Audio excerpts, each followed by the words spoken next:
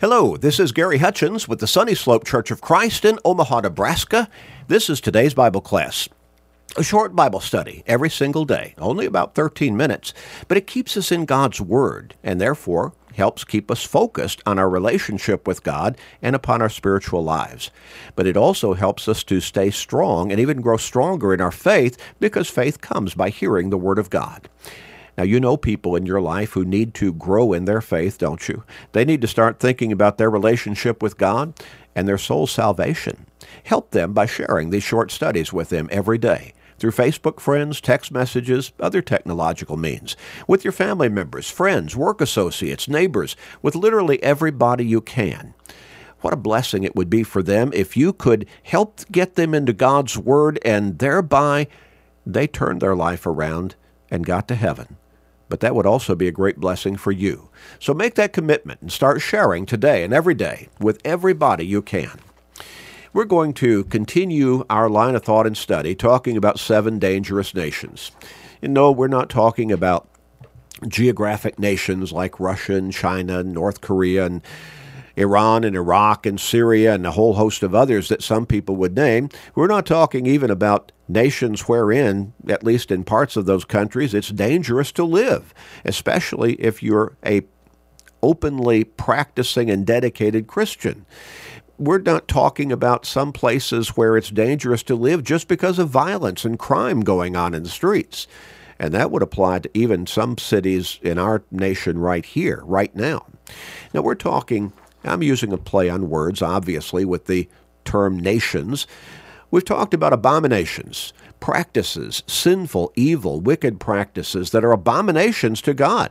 And some of those, in Proverbs chapter 6, verses 16 through 19, we would say, I wouldn't have thought that would be an abomination, such a strong, negative term of rejection and sinfulness and wickedness by God, such as a proud look. There's ungodly pride, a lying tongue, feet that are swift in running to evil, and tail-bearing, and so on. Well, yeah, abominations. We looked at another one, contamination, and that's being contaminated with the ways of this world. And James says in James chapter 1 and verse 27 that we need to keep ourselves unspotted from the world. And in chapter 4 and verse 4, he says that friendship with the world puts us in a position of strife with God because the ways of this world are not the ways of godliness. Godliness, that's following God faithfully. Our world is going down the other path toward eternal condemnation, generally speaking. Discrimination is another one that we talked about. Discrimination. We're all created in God's image with a soul. And God is not a God of prejudice or partiality. We need to respect one another, and we need to never get caught up in the evil of discrimination for whatever reason that discrimination might be exhibited. And it comes in different forms and from different directions and through different motivations. And especially as we're talking about different parts of the world. Well, what's the next one we want to talk about? Termination. Termination. Well, some people might say termination. Are you talking about physical death? Not quite. Many people become Christians.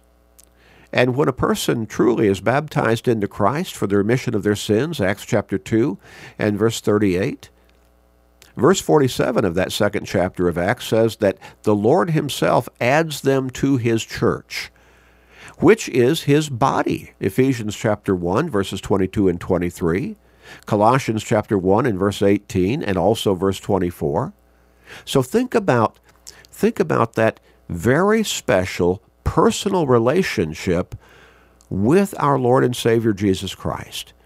He adds us to his church as we come into salvation in him as we've been baptized for the remission of our sins.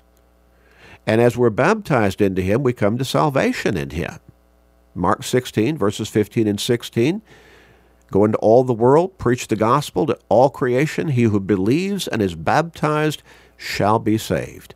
He who does not believe shall be condemned. So Acts 2 and verse 47 again, the Lord adds to the church day by day all those who are coming to salvation.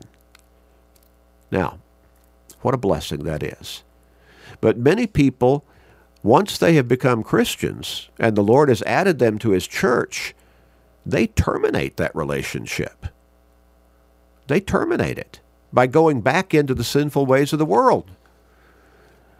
How horrible is that? How terrible. I can't tell you how many times I have seen people be baptized into Christ, become Christians, and then go back into the ways of the world. In some cases, very quickly, within a matter of a very short period of time. Others, after they have been faithful, dedicated Christians for many years, they get caught up in some sinful practice, and they walk away from the church. They walk away from Christ. And let me emphasize to you, there's no way to walk away from the church without at the same time walking away from Christ. Because again, the church is the body of Christ. It's also identified as being the house of God. And we're not talking about the physical structure. That's a church building. The church is the members who make up the church, those who are the body of Christ. The church is described as being the house of God also. 1 Timothy chapter 3 and verse 15. Well, a lot of people, they walk away from the church. They walk away from Christ when they walk away from the church. In 2 Peter chapter 2, beginning with verse 20, we read this.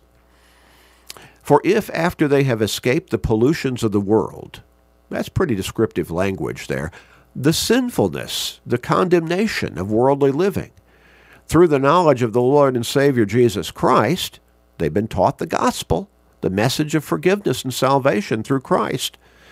They are again entangled in them and overcome. So, if after they have escaped the pollutions of the world through the knowledge of the Lord and Savior Jesus Christ, they are again entangled in them and overcome, they go back into those worldly, sinful practices and lifestyles, Peter writes, the latter end is worse for them than the beginning. How could it be worse? Because the wages of sin is death. Romans 6 and verse 23.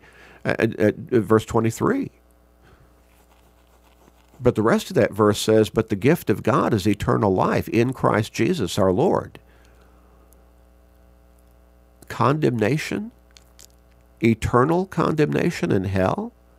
That's the wages of sin. It's talked about as being the lake that burns with fire and brimstone, which is the second death, Revelation 21 and verse 8. How could it be worse than that?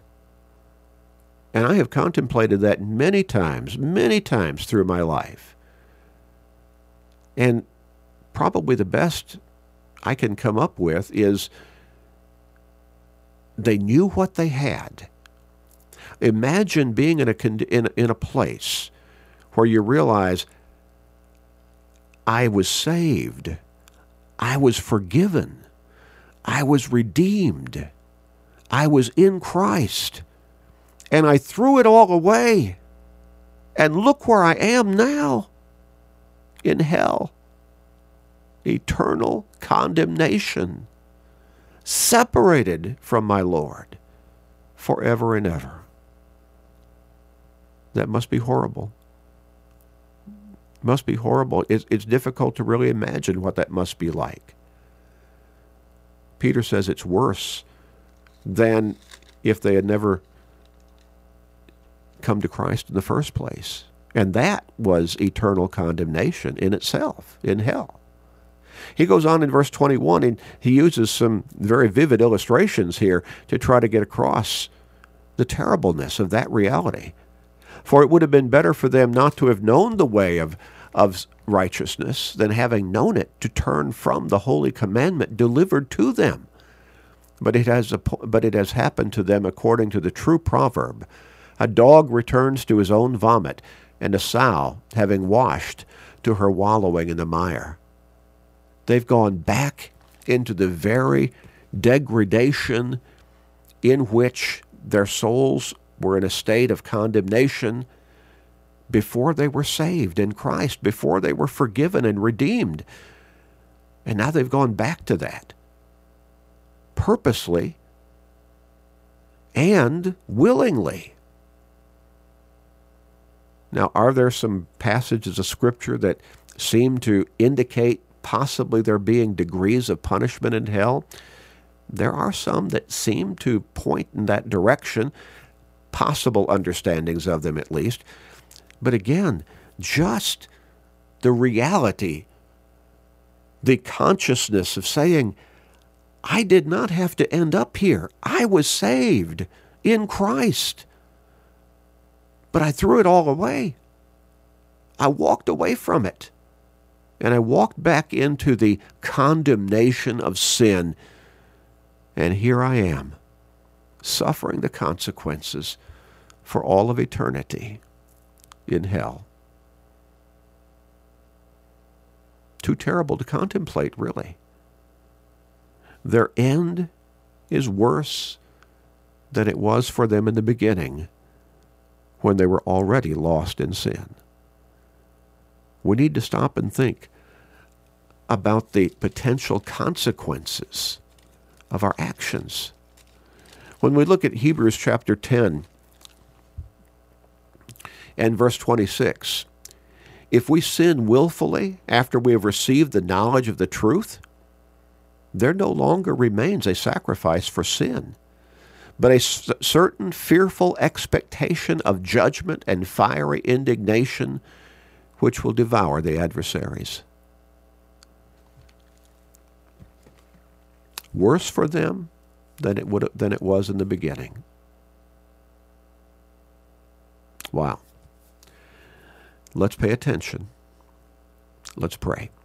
Father in heaven, thank you for loving us so much that even as sinners, you sent your Son, pure, absolutely righteous, to give his life on the cross as the perfect, one-time for all-time sacrifice, so that we could be forgiven of our sins, made whole spiritually, be saved in Christ, and look forward to an eternal home with you in heaven. Help us to be strong in our commitment to stay true to you, Father, to walk with you always in righteousness, obedience, and dedication, and to never let the devil lead us back into the sinful condemnation of the world. Help us, Father, and help us help others to be strong in the faith. Please forgive us, gracious Father. We pray in Jesus' name. Amen.